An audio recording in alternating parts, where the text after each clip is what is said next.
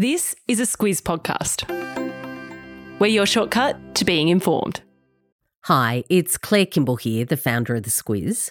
This week marks 6 years of putting out the Squiz Today podcast, and I just wanted to say a huge thank you for listening. If you love what we do, and we hope you do, please tell your friends about us. It's all the birthday present we could ever need. Good morning, I'm Alex Ty. And I'm Claire Kimball. It's Monday, the 9th of October. In your Squiz today, Israel is at war with Hamas. The Voice referendum enters the final stretch.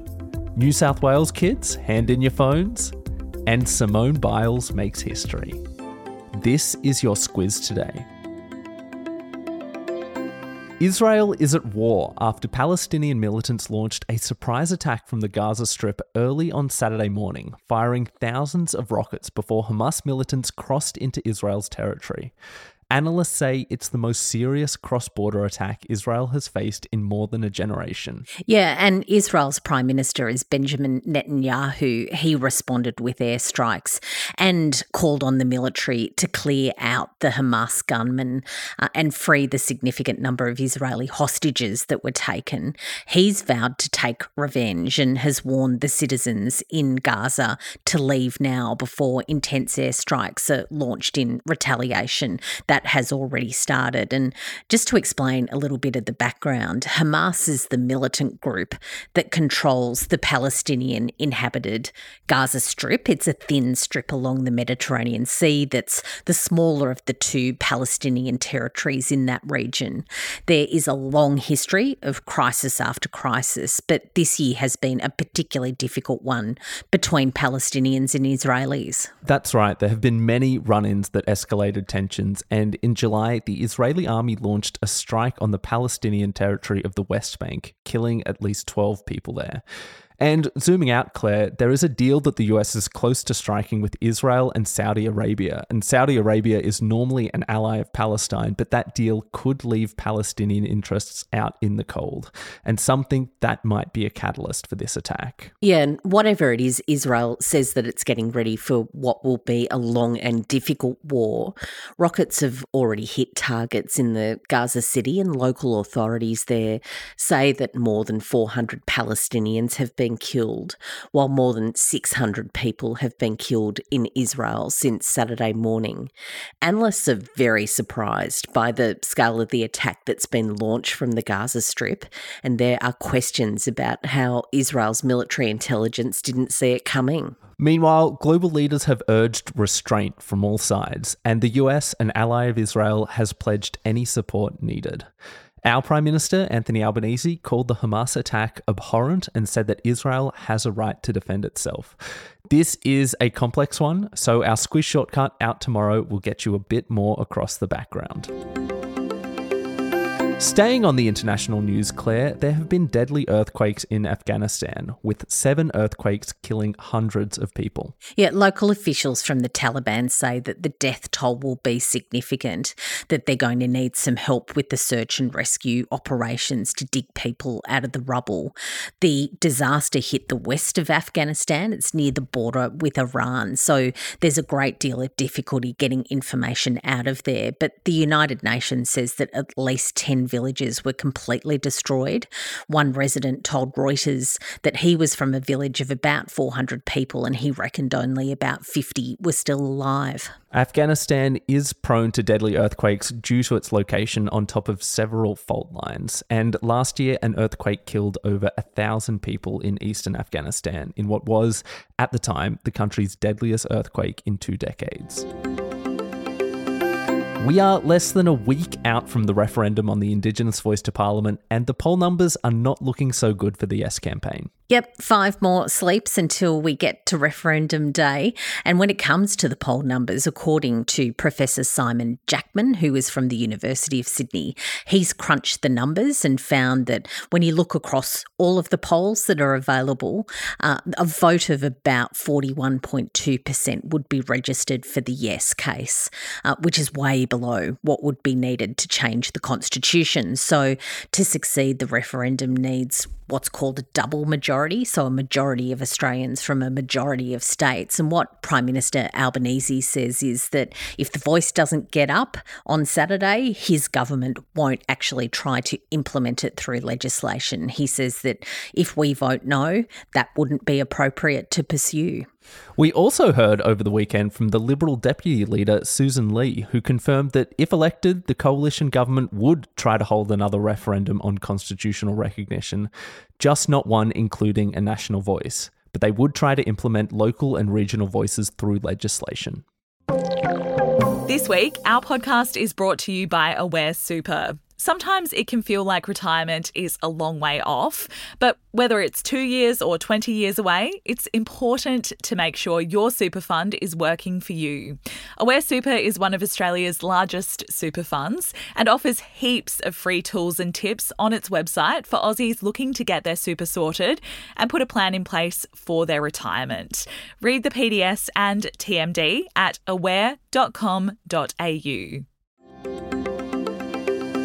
New South Wales high school kids, leave your mobile phones at home because a ban on devices at school is coming into effect today. Yeah, so this is an election promise from the new Labor government in the state. Its Premier, Chris Minns, says that the ban on mobile phones at schools is necessary. He says it's going to help address the risk of declining school results and also help kids be more social in the playground instead of playing games on their screens. And New South Wales isn't the first state to do this. Victorian families will know this phone ban all too well. It's had the ban in for a while, and South Australia is actually going to get one too in the next week when school returns from the holidays. In Western Australia and in Tasmania, kids have their phones in a policy what they call off and away all day. Some experts say that the benefits of a phone ban are limited, but a child psychologist, Dr. Michael Carr-Gregg, says that the people learning the most could be helicopter parents who will have to learn how to call the school office.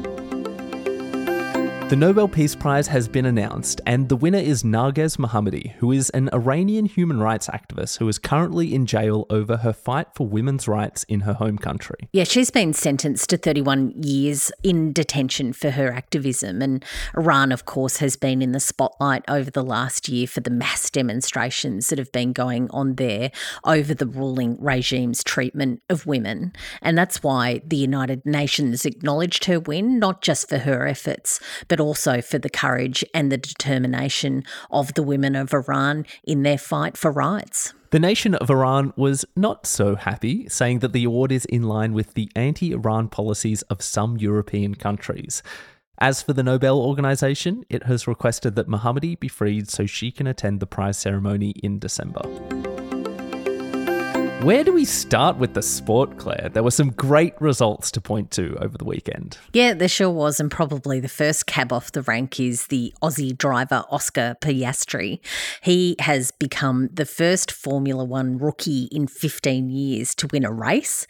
He's currently in Qatar, and he won the short sprint race, which goes on ahead of the full Grand Prix, which was on very early this morning. He, of course, is a Melbourne boy, and it's his first season in the Formula One. So it's a really huge moment for him and something for all Australia to be very proud of. The other big sporting moment was in the gymnastics. Simone Biles, she's had a couple of years out. Remember, after the Olympics, she needed that break and was pretty much retired, but she's back and she's become the most decorated gymnast ever. She's won the all-round title at the World Championships in Belgium. She hasn't just won it, Claire. She has won it for a 6th time, and she can add that to her 34 world and Olympic medals, which is not too shabby. And before we finish with the sport, let's not forget that the Wallabies have a slither of a chance of staying in the Rugby World Cup. The group stage is almost over, and this is a very long shot, but if Fiji really stuffs up in its game against Portugal this morning, then we'll be going through to the quarterfinals, which is something to keep an eye out for. I don't feel right cheering against Fiji, but but fingers crossed for the Wallabies. Squiz the day, Claire. What is coming up today? So the Senate inquiry report into the Albanese government's rejection of Qatar Airways' bid for extra flights into Australia is due today. It, of course, has been a really big issue when it comes to Qantas and been in the news quite a bit over the last month or so. So that's a good thing to keep an eye out for today. And that is all for us. Thank you so much for listening. If you like the show, you can leave us 5 stars on Spotify or Apple, and we'll be back again tomorrow.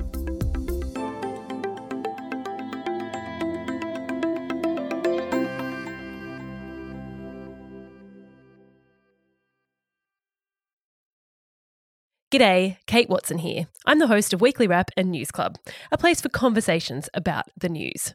It's budget week, so I'm here to tell you about our News Club episode from last week where Claire chatted with James Chessell.